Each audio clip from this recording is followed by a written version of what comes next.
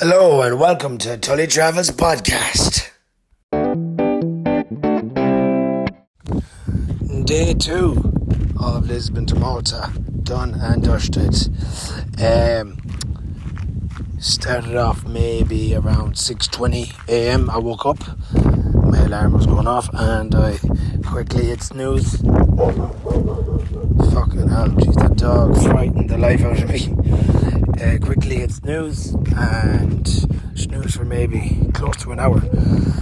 Decided then around half seven to get up, put the tent down and then toddled off up the road for 5 minutes to a cafe because I had nothing ready or with me for breakfast, so I had 3 espressos, a pastel and nothing, a croissant, and I hit the road.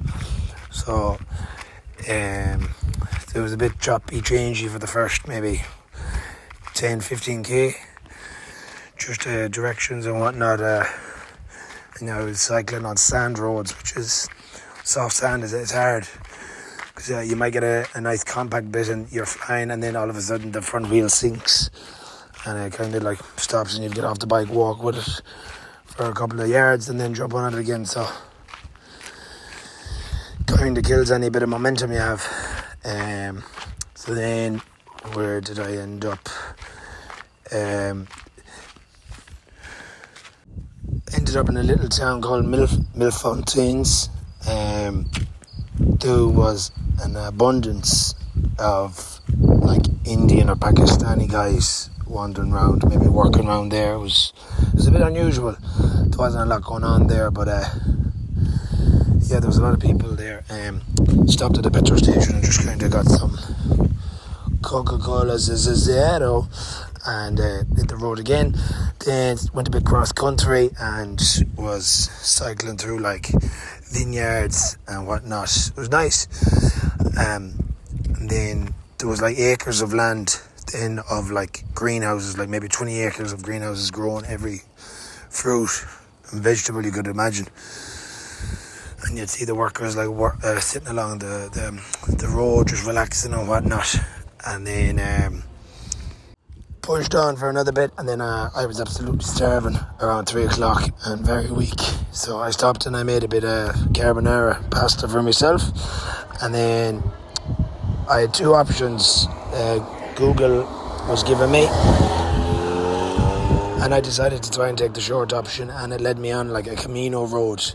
So that was very slow progress. And it was probably 15 kilometres I was on that, and it took nearly 2 hours.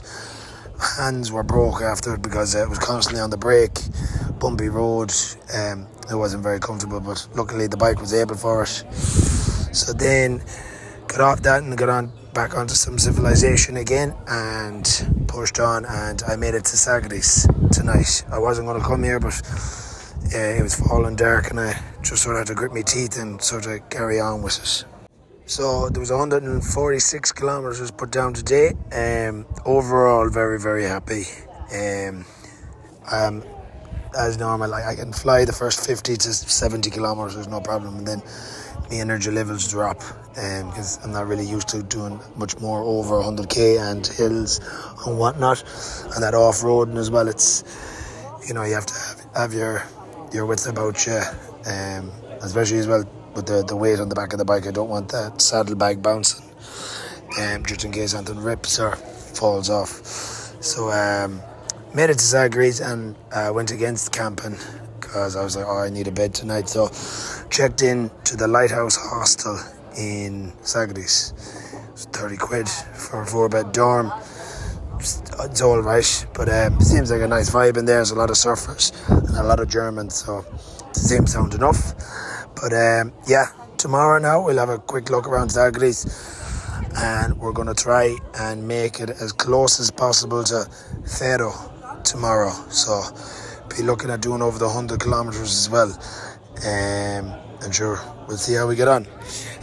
Thanks for listening, if you still are listening and you like the sound of my voice, and we'll talk to you tomorrow.